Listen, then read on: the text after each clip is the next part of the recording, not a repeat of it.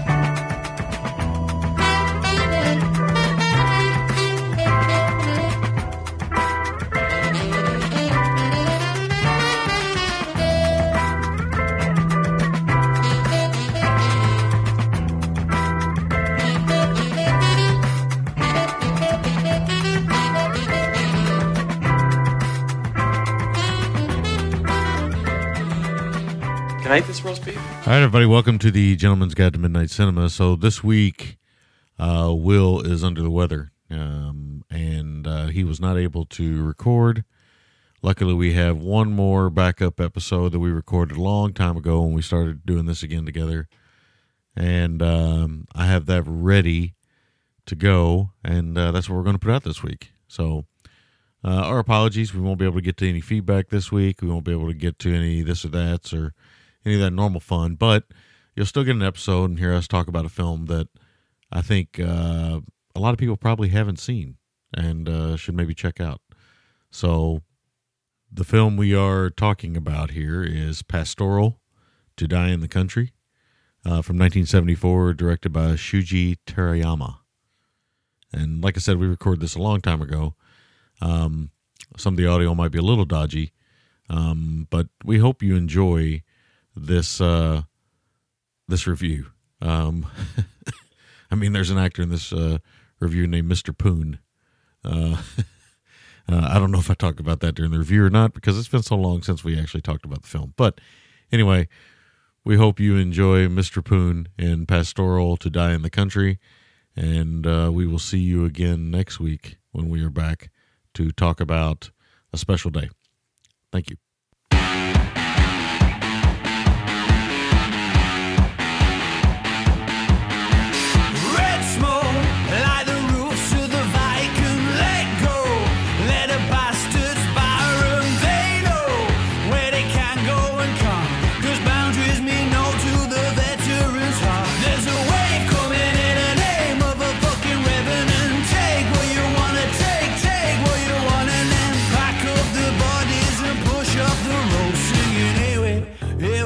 Here we fucking go.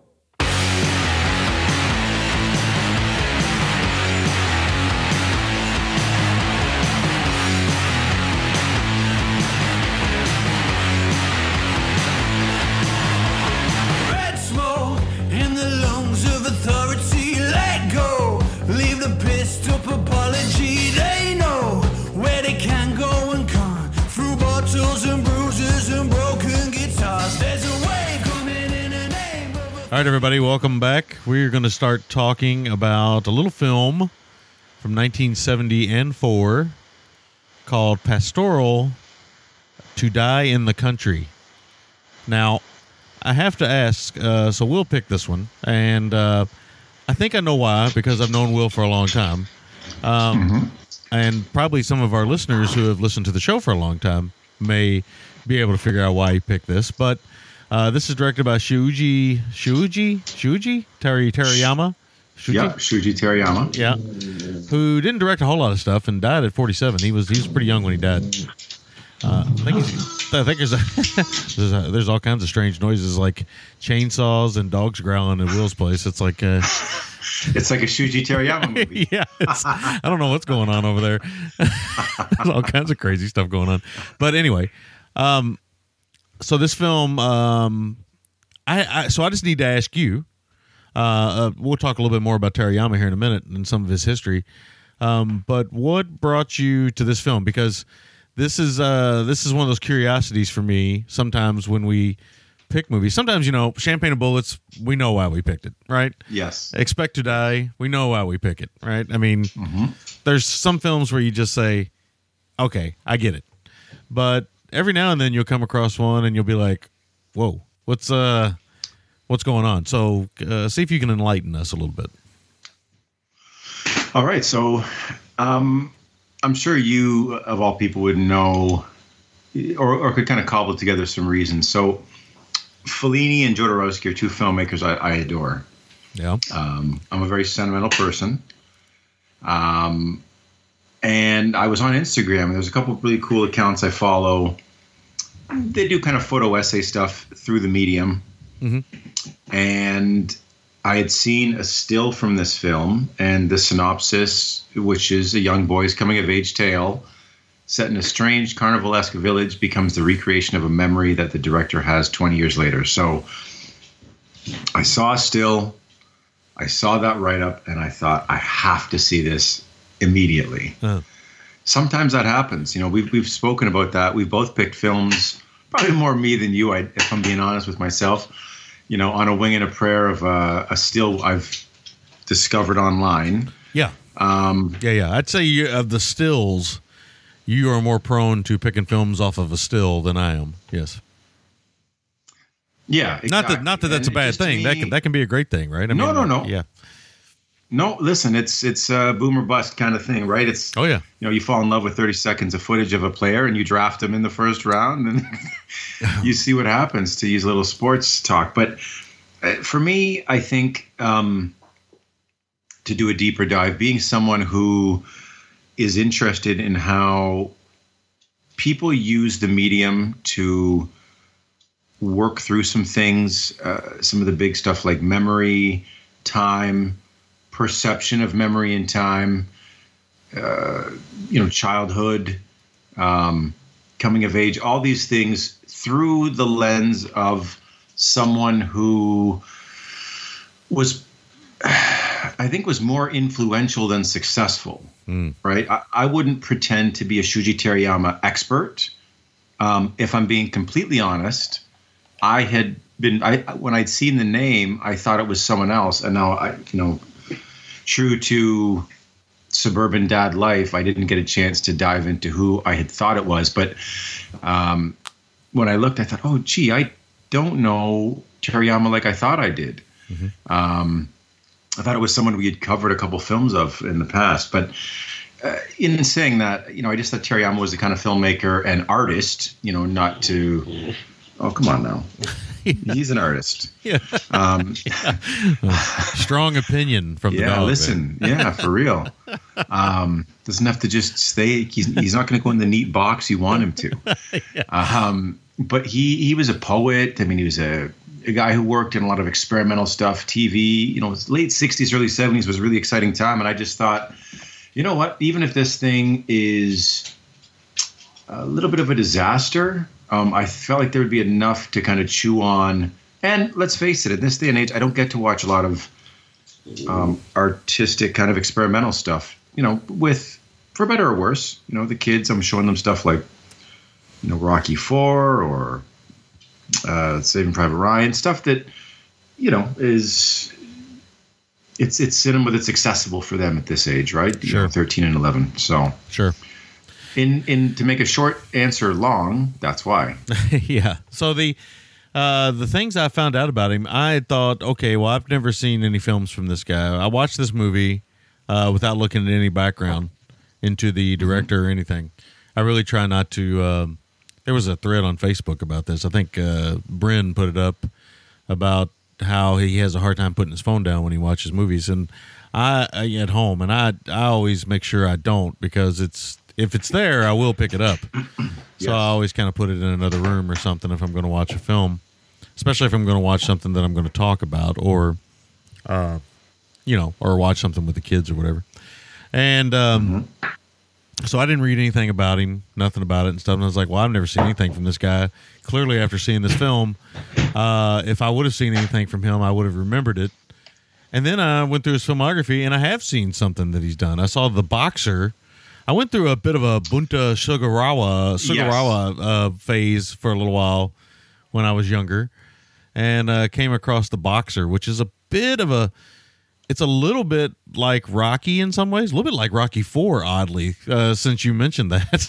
And it's definitely a more accessible film. Yes. It's not bad. It's pretty good. And I would recommend people check it out. But I had never seen anything else from this gentleman, and he mostly, like you said, he's more of an art film guy. He maybe only directed like 3 or 4 or 5 maybe feature films, and mostly did shorts, and he wrote a lot of stuff and stuff. He's just a creative type. And again, he was only 47 when he passed away. Nephrotic syndrome. I think it's a kidney disease, I believe. And so, he was young when he died. No kids, no nothing like that.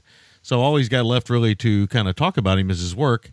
And it seems like he's still celebrated in Japan. So it's kind of interesting. Sometimes we come across these filmmakers who, again, I'm not going to claim, just because I've seen The Boxer, I'm not going to claim I've seen a bunch of Terayama stuff and I'm averse in Terayama material. That was just an accident. That was purely a Bunta situation. Because with a name like Bunta, you can't knock me for that. But I had seen one, but I've not seen anything else he's ever done other than this now. So I've seen 2 of his films now. But I will say this: The Boxer is nothing like this film. No. So I'll get into it a little bit here. And talk about the film itself. Fired it up, and immediately I started getting vibes. And I mean vibes, like hard vibes, like El Topo and Santa Sangre. And, yes. So these guys are coming out and hitting avant-garde cinema around the same time. So I can't say one influenced the other more. I would just say they were probably 2 peas of a pod on different coastlines, maybe, or potentially just maybe unified in spirit when it come to visuals and storytelling. And I didn't quite understand what was going on really at first. So the words I have used to describe this film to friends, since I've been talking about it for the last 4 or 5 days, has kind of been challenging. That's one word to put out there. I do think it's entertaining, but I do also think that this is a film that you have to focus on as well. It's not a Fast and Furious movie, right? I mean, No. It's a film that's saying something, but you might, I don't think it's hidden what he's saying, but you might have to dig a little bit. You might have to do a little bit of work. And we should say that much like Vin Diesel, Shuji Terayama is big on family, or at least, maybe. Come on now, he is big on family. Like maybe too close with family in some aspects. Well, and just to piggyback on what you were saying there, I think this is the kind of film that, or filmmaker and film, that isn't always interested in giving you an accessible plot and come on now, you're gonna have to go. This is getting to be too much. Yeah, seriously, way too critical of Pastoral. I can have my opinion. Film is art. Art is subjective. Yeah. But I think Terayama is one of those filmmakers, and I think Lynch, and there's a lot of other filmmakers whose work can be interpreted. Yes. That sometimes it's not so much the filmmaker's interest to do film in a very conventional way, more so it's therapy for them and a way for them to work through some things. And there will be references that will go, oh, that means this, or we can pontificate over what this means or that means. But it's something that's very intimate to Terayama or the filmmaker, for example, that's just them working through something very specific to them, a trigger for them, an emotional moment to them. Right. That the color doesn't necessarily mean something, but that's the great thing about film. We can wax on and on about it. Right. Right, and it reminds me of Jodorowsky films because his films are all slightly autobiographical, fantastical, and Fellini as well. You know, we should say that. You did say Fellini in the opening here, and we should mention Fellini as well. His stuff's got a bit more whimsy to it, and a bit more. It's a bit more. The way I always think of Fellini films, I always think of them as kind of like blushing nostalgia. They're like this. This reliving of moments, wonderfully, and kind of innocently and kind of sweetly. Whereas Jodorowsky's a little bit more terrifying, or maybe a little bit more direct, anyway, in some of his imagery. Certainly some shocking stuff in some of his stuff, and maybe a bit too harsh for some. This is kind of a mix of both. Is the best way I can kind of describe this film. It's definitely an art film, and you pick up on that pretty quick. But there are so many great images in this movie. I can see why you possibly picked it just because of an image or a still, because there are a lot of moments in here where the framing and the lighting and everything. I mean, there's just stuff you're never going to forget. It's very gorgeous and yet in some ways very gaudy. There's a really weird thing that he does at the carnival where he shoots through this kind of prismatic filter of some sort. This kind of red, yellow, and maybe it's blue or green. I can't really tell, but it's a really weird idea to shoot this carnival stuff. And when the carnival stuff really kicks in, that's when you really start to feel the Jodorowsky stuff, because obviously, you know, I always think of Santa Sangre or, you know, just he always reminds me for some reason of carnival life in some way. Yes. And so there's a little bit here, and I talked about it a little while ago. There's a little bit of so the film is essentially a coming of age story, and possibly Terayama's biographical take on his life. I don't know this for a fact. I didn't read far enough into his bio to find out, but it certainly feels kind of raw and intimate. And at some point in the movie, it's not a spoiler, I don't think, to talk about this, but at some point in the movie, it breaks into modern day. It's very abrupt and very strange at first, and you're really kind of caught off guard. And you realize that Terayama's kind of avatar here is kind of working through some things and making a movie about his youth and remembering his youth, but he's trying to process maybe his relationship with his mother. We're trying to process his relationship with his mother. She's certainly overprotective, but there is a hint, maybe, and maybe I'm reading into it. Maybe I'm just a pervert. I don't know, but no, I think there's something to be said for that. I mean, there is certainly an assessment. He tries to have an honest assessment at humanity and sexuality and sort of the intersection of relationships and certainly sexuality. I think all kids, maybe the first woman they're going to see nude, right, is going to be their mother. So it's going to affect them. And I'm coming from the male side of this argument. I mean, you would argue the first man they're going to see nude is going to be their father. So you can go at it either way, and females the same thing. So clearly there's something there. I mean, it's not overt and it's not in your face, but certainly there's this overprotective, slightly, and again, maybe it's Japanese culture or something, but I don't know, because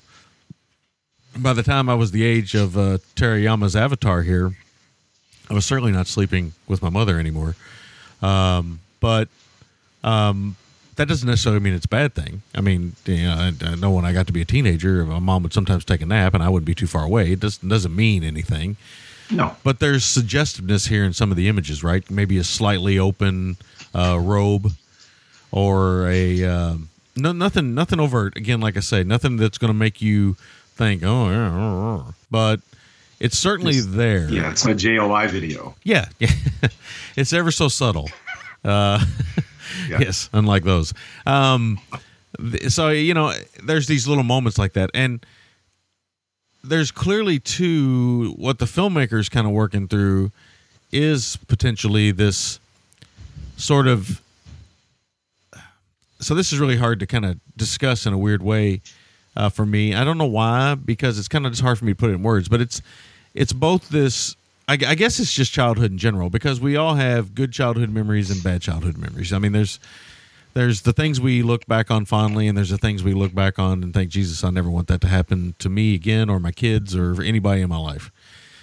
Even if you had a golden childhood, I'm sure there's something that happened where you're like, Jesus, that terrified me. I'll have no interest in that ever happening again. And there's a lot of comments here on time and how time affects everything, and what does time mean. And again, it gets into that human construct conversation of time and how we use it, how it's used against us, how it structures our lives, how so many people don't want it to structure your life, but you have no choice. It's really deep material. And I think for some folks, they're going to watch this film, if they listen to this conversation about it, they're going to watch this film and then they're going to think to themselves, what in the hell is going on? Because it's not a weird movie, but it certainly has some inaccessible stuff, I think, for some folks. I think it's going to be inaccessible. I think the people, you heard the filmmakers we mentioned, Jodorowsky and Fellini. So if you can get behind that, then I think you can jump right into this. If that is not your cup of tea, I think you might struggle with this. I think you would probably agree with that, maybe. I think you're right on. Yeah. Okay. I want to make sure, because I really enjoyed it. I like this film a lot. I was touched by it. I also thought it was gorgeous. It's very cinematic. It's very pretty. I would be lying to you if I didn't think sometimes, come on, let's move along. Okay. Of course. But I feel that way about Jodorowsky films, and I feel that way about Fellini films too. That doesn't mean the film's bad. It just means, it's just that I don't know any movie where I don't at some point think, how much longer do we got this? Because I'm always trying to find something else. But it certainly it wasn't a struggle to get through. I watched it in one setting, but I can tell you that when I got done with it, I had this kind of profound thought process of, do we feel ashamed sometimes of the childhoods we have, of the things we've done once we've reached adulthood, maybe? Because I'm never really clear what he's saying here. He seems to, there's at one point where he has a conversation with his younger self, his film younger self, and this is where it's going to get kind of kooky for those of you listening. And they're talking about killing the mother, or eliminating her in some way. And if she's not in the past, then she can't bother him in the future. And I don't want to talk about the last image. The last image of this film is striking. I love it. It's great. But yep. There's certainly these moments that left me confused a little bit. Clearly, this character is also, it's a sexual awakening film. Yes. We get female-based rape in here, which is not something we really talk about that much on this show. It's usually the male always doing the rape here, but this, it's not really rape. Well, I guess it is. I mean, technically it is, right? I mean, she takes advantage of him. Yeah, I think, yeah. And I mean, again, how much is this, and of course we're going to tread lightly here because we're certainly not trying to be tone deaf to the subject. Sure. But because the film is very much about memory and perception of past events, you have to wonder how much is he processing this or portraying this as a perception of events versus how it really happened, or was he just overwhelmed at the sexual aggression? Who knows? I mean, again, I'm trying to tread lightly on this because obviously the embellishment of the memory, maybe. I mean, I'm certain there's certain things me and you both remember about our childhoods that we probably remember completely incorrectly, but we probably in our heads think that's exactly what happened. I know that's what happened. I was there, but we've probably altered it at some point in our life and made it both a good or a bad memory. We've made it somehow more different, right? 100%. And I think that's one of the most fascinating things about this film, and one of the most fascinating things or one of the most compelling things that I felt looking at this film or wanting to choose this film for the show, because as a conventional film, obviously there's going to be some drawbacks, and this film isn't for everyone. No. But I think there's enough of an essay there through the film medium to say just what you said, that some of our memories we've brightened the colors. We've kind of changed the players a little bit, and not intentionally. Is it a subconscious thing emotionally to cope, to make ourselves feel better, to drive ourselves, to comfort us? I mean, I just think that's a fascinating subject. Mm-hmm, mm-hmm. I have no doubt that there's probably certain memories that I know personally that I have processed differently over time and have probably chosen the not for lack of a better term, but maybe the warm and fuzzy memory certainly over the reality of what it was. But again, there's also this kind of magic of being a kid where you kind of overlook the kind of turmoil sometimes that's in the background of maybe your parents fighting or maybe your parents having issues. For me, I can remember I have some good memories of my father before he became a full-blown alcoholic, but I can remember him drinking around me and stuff and things not being that bad, but maybe they were worse than I thought they were. I just chose to kids have that power, right? We have that ability when we're children to kind of look past the negativity a little bit more. I think when we get older, we tend to dwell on that a little bit more. We want everything to be perfect. And unfortunately, that's just not the way the world works. And I think this movie is addressing some of that. I think it's clearly a film, and he made this kind of young. So I think that it's clearly a film where he's processing the life cycle itself, time and its limitations, past relationships, and how they affect us and how we move forward through them. Again, if that sounds kind of heady, you might not enjoy this movie. I mean, it's certainly not a lot of action and stuff. There is violence here. There is a little bit of a horror element with a very strange and bizarre baby. It's kind of Lynchian in a weird way. Not full blown Eraserhead or anything. That's kind of like next level, but certainly almost It's Alive like in a weird way. And there's some stuff there about birthmarks and curses and stuff like that. And I didn't really understand all that, but this is the kind of movie that I would revisit probably like every 3 or 4 or 5 years, like a Jodorowsky film, and probably get something new out of it every time I watch it, because it's kind of these pastiches of these little kind of vignettes in some way of a story that he's telling of this kind of up and coming kid, or a kid going through, young adulthood into adulthood and possibly midlife crisis. I mean, at least for the Avatar filmmaker that's in the film, I don't think Terayama was at that age, but maybe he was. Maybe he was processing things, depression stuff. I know he lost his dad in the war, so yep. I don't know. Maybe there was some stuff going on there, but this is that kind of movie. This is the kind of movie that you probably, if you used to sit in a room and watch it with friends, a bunch of like-minded friends who are very adventurous film-wise, you're probably going to have lots of conversations about childhood and death and midlife and your parents and all these things. So if that doesn't sound like your, again, cup of tea, you might, again, it's not a Matrix movie. It's not a Matrix sequel. So you're not going to get that out of it. But I think I found it quite profound. I liked it quite a bit. As you know, I like these kind of things, though. And I had a good time with it. I really did. And I think people should check it out. I'm leading up to this end of this talking about it by saying it's difficult, it's challenging, might not be your cup of tea, but I think you should check it out. I still think folks should watch it. So that's all I got. I'm glad you dug it. And I think that's one of the things I've always loved about you and why I think, not to, just write you a love letter on air here, but why I've always loved doing this with you, because we're such a great Venn diagram, because there are some things that intersect wonderfully that we both just naturally gravitate to.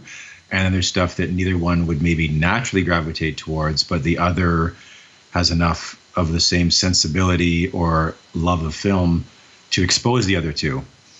So, and I love that this kind of worked for you, at least in some regard, right? Or, and, it sounds like you generally quite favorable. I quite enjoyed it. Yeah, I mean, I thought it was great. I really did. I mean, I don't know. I don't think it's a masterpiece, at least not on a first-time viewing, but I could see myself, telling people to check it out like I have, Holy Mountain or something like that over the years. Yeah, I mean, this isn't as showy as Holy Mountain. It's not as emotionally intimate, maybe, but I think there's certainly a lot to chew on. The scope maybe isn't as big as that, but I think Holy Mountain maybe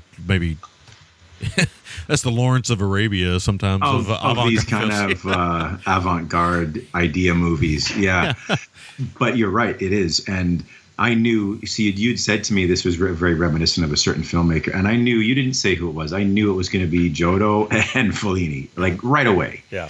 Right away, because I knew that was the same vibe I got. You know, and I don't want to forget to say this, but you know who I feel like, having seen this, I feel like really is a more sort of industrial, kind of punky industrial son of him would be someone like Shinya Tsukamoto. Oh, yeah. Like Tetsuo the Iron Man and Snake of June and stuff like that. Just the way he plays with editing. Yeah. And again, that's a challenging filmmaker, right? Yeah, absolutely. And he's not for everybody, but if you get him, it's almost unexplainable. Like, I mean, there's people who think he's a genius, and there's people who think he's a complete hack. Yeah. But he's avant-garde, so you're gonna have a reaction one way or another, which is, I think, a positive thing. I think so. And there's some people that would just dismiss this. Like, I'm not sure this would work for Paul Taggart or like certain people. Certain people just poor Paul. I love Paul to death, but he loves his action films, and he certainly, as something he can dig. But if there's in his eyes an air of pretension, he wants no part. And I can't wait for the one sentence review. Like, it's almost like the Zom 2. Rubbish. Yeah, exactly. Yeah. I would not recommend it to Paul. No, Paul, if you're listening, if you're still listening to the show after all these years, which I believe you are, this is not a movie for you, sir. No. No, and as much as you love Asian cinema, I wouldn't recommend this. But that's the way it goes. I want to just give kudos to Japan here. Obvious statement, but just looking at this film and kind of taking a step back and thinking about stuff like Funeral Parade of Roses, which we covered many moons ago, and thankfully has since gotten a Blu-ray release, a proper Blu-ray release. I love that they've always seemed to cultivate their artistic communities in a way that, they really allowed them to push their boundaries and express themselves and give us pieces of art like this that allows us to ask questions and kind of, look at ourselves. And I'm going to turn this into a big pretentious review, but Japan has a good history of that. And a guy like this, Shuji Terayama, it's nice to see him have the freedom to do what he is and have it accessible. This was on Mubi recently. I know there's been a retrospective at the Tate. So I know, they've tended to take care of their new wave filmmakers, at least in from an archival perspective. Archival, I would say. Yeah. Unless they say it different in Canada, which is possible. We do say archiving, in terms of archiving of their art. So I looked to see. I think this had a Blu-ray release at some point, but I think it was overseas. I don't think this has ever been released in America. I think it has, like you said. I think it's been on streaming North America. Yep. But we should say also, I think you should, because people listen to podcasts, they want to watch. Potentially, they want to watch movies that they hear people talk about. You're going to have to dig for this one. I don't know if there's a YouTube copy out there. There might be. I didn't dig around too far, but you're going to have to dig a little bit. It's not easily accessible right now. No, it sure ain't. I love a lot of the imagery in this. It feels very dreamy. It feels very nightmare-y. Some of it doesn't always make sense, but I think it works on a very visceral level. Yeah. The way he plays with sound and visuals, like the cloaked black figures with the eye patches. And I got to say, it's on the Internet Archive, so there you go. Well, there you go now. How about that? So you can check it out on the Internet Archive. You can thank Sammy later. Mm-hmm. Venmo money to Sammy. The Sammy Fund. No money. This is amazing. This is art. We share art. I don't want any money. Very true. Yes. Very true. You can Venmo him $5 though. Those minks don't pay for themselves. Baby. Yeah, these silk socks, they don't come cheap. Man. Yeah. No, they don't. But no, good on you for finding that, man. That's cool. So the visuals in this, the eye patches. Now, eye patches have been woven into our show and the lore of our show. Yeah. This, this might be the most eye patches on screen at a single time we've had on our show. I don't. I think at one time, yes. At one time, there's probably a dozen or so eye patch wielding women. Yes. Which is very strange. I really never quite understood that. It's almost Shakespearean, maybe Macbeth-like or something. I don't know. I don't know what he's doing. It felt it. Felt it. I don't know what he's doing there. I don't know what that. I mean, other than to move the story forward, they kind of come in every now and then to kind of almost move it to the next chapter. But I never really kind of got a full grasp of what he was going for with these kind of eye patch wearing witch-like characters. And maybe it's a cultural thing, but I don't know if you got a grasp of it, but I never really did. I don't know if I had a grasp. I mean, I felt like it was commentary on. They were very gossipy too, right? So I think it felt like to me this sort of older generation that was. They were almost kind of stuck in the past, and a lot of the old ways didn't serve the village well, they had sort of, this witchy look. I'm not articulating this the way it's sort of in my head, but I felt like it was just this village of women that ultimately all they were doing was gossiping. They were the elders, quote unquote, but really a lot of it was very reductive and troublesome. Maybe they caused. There's a lot of speculation about the babies and the people in the village, and so that was kind of what I got from it. Looking at the moment when he talks to his father in the cemetery through this oracle, it kind of feels like this flight of fancy or this wish fulfillment in a way. Yeah. Right, like he wanted to be able to communicate with his father somehow. Yeah. Because the father is never really. I guess it's kind of addressed in the beginning a little bit, but it's never really. Just a little bit, though, yeah. Yeah, just a little bit. And then it's kind of like the ghost of his father's kind of around with the clock and the house and all that kind of stuff.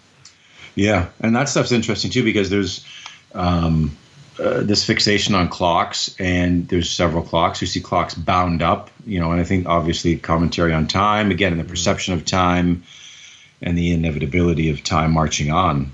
Despite us trying to stop it or slow it down, right? Which is a very human trait, right? So it's interesting to me the approach of not wanting to wear a wristwatch. His mom not wanting him to wear a watch to carry time around with him, as if it's no good to do that.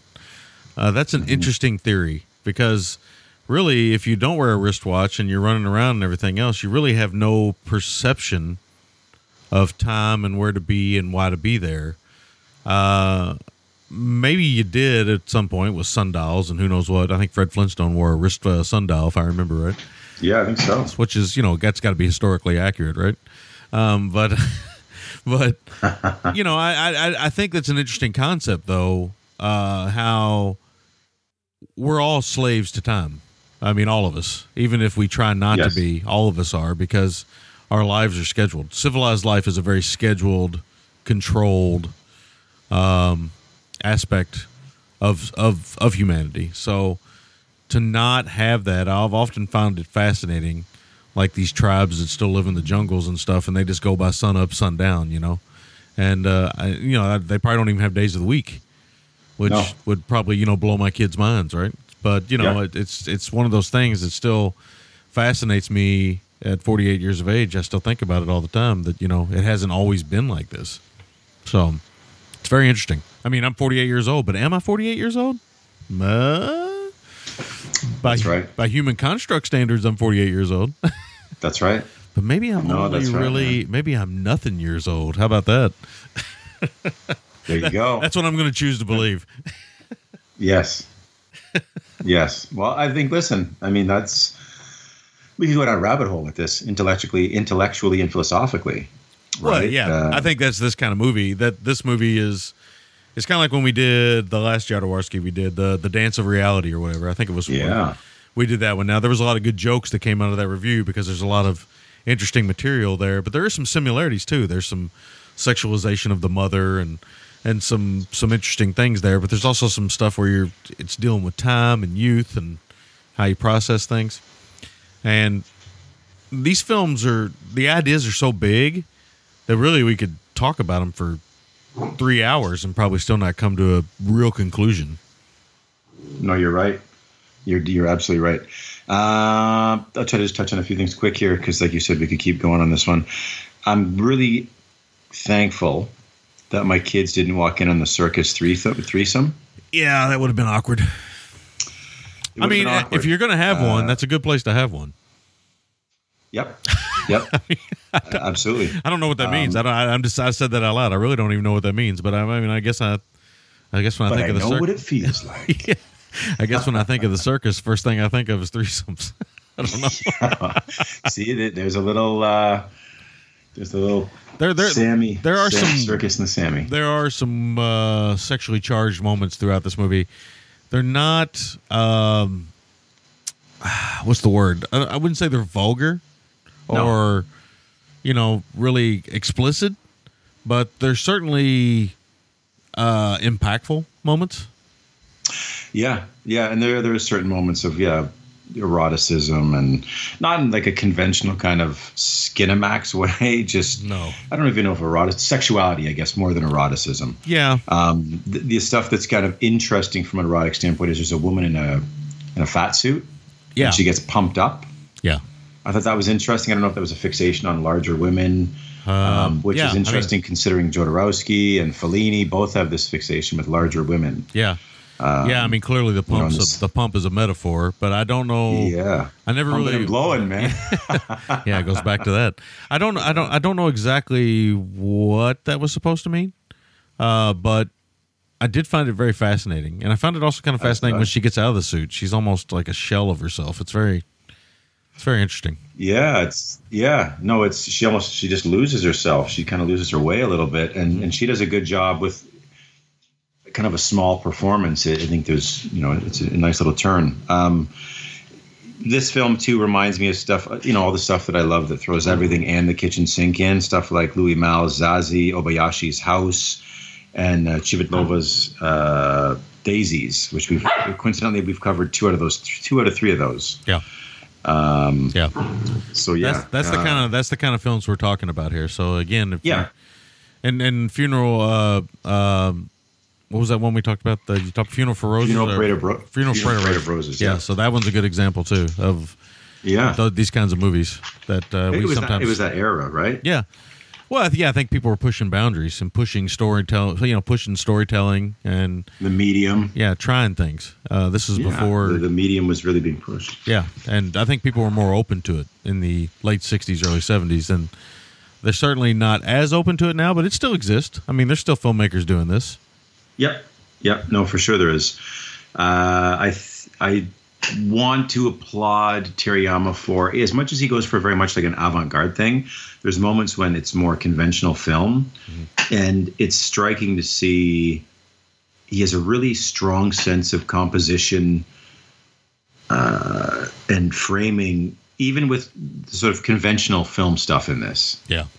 It's just really cleanly, and I wouldn't call it Kubrickian necessarily, but it's very cleanly framed. Yeah. No, I wouldn't call it Kubrickian. I can't think. I mean, obviously, Jodorowsky and Fellini come to mind, but Fellini liked to move the camera a lot. Jodorowsky, he kind of shot his stuff at a distance, and would kind of put multiple people in frame.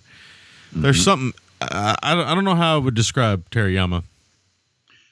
Yeah, but it's weird. He's kind of showing off without being showy, he's showing off his chops at different points. And we could even go down the rabbit hole and say, is the more conventionally framed stuff, as handsome as it is that commentary on the rigidity of adulthood? Yeah. Right? Like, I mean, is it, who knows? I mean, this is a guy that's really playing with the medium, right? Like it's interesting. I mean, the black and white stuff. Some of the most Jodorowskyan stuff, obviously the Carnival comes to mind, but yes. the scene where the son and his older self are playing. Oh man, where all the stuff's going on in the background. That is very Jodorowsky to me. I love that scene. Yeah, because it's all kinds of stuff is going on with the narrative there. He's shooting it in wide shot. He'll eventually break into small shot of just the two of them. 3 almost. Yeah, and then he'll break back out, and there'll be more stuff added into the frame, almost like memories, all kind of jumping into the frame together. And there's this really weird and very cool kind of like matchbox moment, which looks like a matchbox, but there's like these prostitutes maybe showgirls coming out of this matchbox closet type thing. It's very strange. Burlesque kind of. Yeah. You've never seen anything like it. I can promise you that. Yeah, and again, I think because of his background as a poet, there's some lines in this I really like he talks about. He's kind of thinking about what he calls the cheap spectacle of his youth. He wonders about, he says, do you ever think our lives are built around the framework of our early days? And just, I think how the events of our youth do shape our perception of things, our relationships, and I mean, so many other things, right? So just interesting. One more technical thing I want to touch on quickly. He's got this amazing moment, and I'm sure you caught it, this amazing kind of John Fordy shot where it starts in the interior and then it comes out into the expanse. And the second it comes out into the expanse, it shifts from black and white to color. Oh, yeah. It's like a throwaway moment in the film, but I mean, from like a kind of technical standpoint, it's like, man, that was fucking... Yeah. He swung his dick on that one and it looks really good. John Fordish, little Wizard of Oz-ish probably going on there. Yeah. Yeah, absolutely. Which I'm sure he had seen probably both of those. He'd probably seen some John Ford films and probably had seen The Wizard of Oz because it seems like a lot of people had. Yeah, for sure. There's a lot of little things in this. Like I said, we keep going. I want to just give a shout out to the Japanese Amityville era James Brolin that makes a cameo in this as a lover of a woman. Is that the guy that sings with the guitar? Yeah, he's the one that he shows up and he thinks he's going to have this woman. She's like, I have a lover, and he looks like the Japanese Amityville James Brolin. Yeah. He's got a great perm, a great beard. Yeah. He's great. Pretty amazing. Lots of kind of coastal town stuff, much like Fellini, like Eva Toloni, and some of the stuff that harkens to coastal towns. I got to ask you, was salad tossing on a tatami mat on your bingo card this week? No, not that type of salad tossing on a bingo mat. Not at all, man. Just lots of really cool visual stuff. I mean, like I said, I'm going to kind of pump the brakes here just because we could keep going. Interesting film, lots of little nuggets, whether it's sort of Japanese cultural iconography or stuff that's it's very intimate and emotionally specific to Terayama, like his mother's brush or his mother's comb or all sorts of stuff. I just think there's a lot going on here for people that are willing to kind of let the medium be malleable for them. Yeah, that's a good way to put it. It really is. I like that word malleable because I mean that's your form and your opinion kind of sticking your fingers in there and just kind of molding this film into what you could potentially want it to be or what it can mean to you. So I really like that.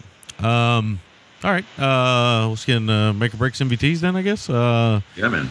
MVT's pretty easy. It's Terayama. I really can't mention. I mean, there's good performances here, but they're really all just kind of puppets for Terayama's kind of imagination and memories and stuff. But yeah, I liked everybody in the movie. Nobody really drove me crazy or nothing. Even the mom, who's kind of overbearing, but she's kind of sweet. I mean, she means the best, it seems, for her child, and she's just very protective of him. Potentially because she lost her husband, maybe, and she could be all alone. I don't know. That's just kind of my read on it. That's how I took it. Yeah, absolutely. Make a break. I'm gonna go with that scene I talked about that I like so much. The scene of them playing what I guess is supposed to be chess. At least they're using chess terms. It almost looks like that Asian game Go. I didn't know what it was either. I first I thought chess, and then the pieces are like. Yeah, they're almost like the Go game. I don't think it's Mahjong. I don't know what it is. Yeah, to be honest with you, because they are saying rook and knight, I think. But I didn't see a rook or a knight, so I don't know. I don't know what's going on. But either way, the point of that scene though is now he is explaining to his younger self kind of life's problems, life's, solutions. And the whole time, these memories are kind of happening behind him. There's things like a haircut happening. There's the Matchbox ladies coming out. There's some of the signs you see throughout the movie. There's just all kinds of stuff going on. There's characters just kind of walking away in the distance. There's just a lot to process in that one scene. And I really liked it quite a bit. There's a lot of good scenes in this movie, though. The scene in the beginning with the dead lady in the back of the cart being pulled across that thing. I mean, that's very Jodorowsky, and I like that a lot too. It doesn't really have any impact. It's just a really strong visual, and there's some really great visuals with mountains and half-naked women running around. Man, it's pretty crazy. Yeah, there is. Yeah, there was. Forgive me, I said mahjong, which is Chinese. I don't know shogi. I don't know what it is. But I don't know. Point. Last time I remember seeing a guy, I remember me and Todd did a film. I can't remember the name of the film off the top of my head. Second Wind, maybe Second Life. I can't remember. Second Wind. Who knows what it Demon Wind. Demon Wind. Yeah, we haven't done that one. Or The Wind, for that matter. But we did something, and they played Go a lot, which was kind of like this black and white, just kind of like little oval pieces, almost like Mentos. Black and white Mentos on a board. Anyway, a shame on me for not remembering, but that's the way life goes. I'm going to give this movie 8 out of 10. I think it's great. Nice. I recommend it, but I would say I recommend it to only those who are adventurous and into this kind of filmmaking, avant-garde filmmaking. I think if you're not into avant-garde filmmaking, I don't think you're going to get a whole lot out of this. Other than the images. I think you couldn't argue that the images aren't strong. They are. They are definitely that. Nice. Well, pretty lockstep here. My make or break is that scene with his older self, his avatar, and the younger self playing that chess-like game. It's really good for me. It kind of gets to the meat and potatoes of some of the stuff he's ruminating on in his life and in this film, and how he uses this film as an essay to ruminate on that stuff. It just distills it right down, right? Yeah. Really good. It's almost like a mini version of that scene in Hunger, that single take scene with Fassbender and the other actor, when it's just like that 20-minute scene. It's just, you're gripped by it. And this was like a little bite-sized version of that. Really fascinating. MVT, absolutely Tirayama. This is him through and through. He's not just the filmmaker. He is the subject. His life is the subject. And it's a fascinating way to look at it. My score is just a touch higher than yours. It's an 8.25. Right. This is a really, really good film. I wouldn't call it a masterpiece. I'd maybe say a minor masterpiece. Really interesting film that, with the right crowd, I think would really enjoy discussing it and sort of seeing what they can chew on with it. Yeah. We should give a shout out to the final scene of the movie. We don't want to talk about it, right? But I mean, it's pretty great. It's pretty great. I liked it. I thought it was kind of funny and sweet, and all those things kind of mixed together. But it absolutely was. And I just want to say shout out to CDR. Oh, okay. And I'll leave it at that. All right, there we go. All right, so that's our thoughts on Pastoral. Thanks for listening. You can find the gentleman at ggtmc.com, and you can email the gentleman at midnightcinema@gmail.com.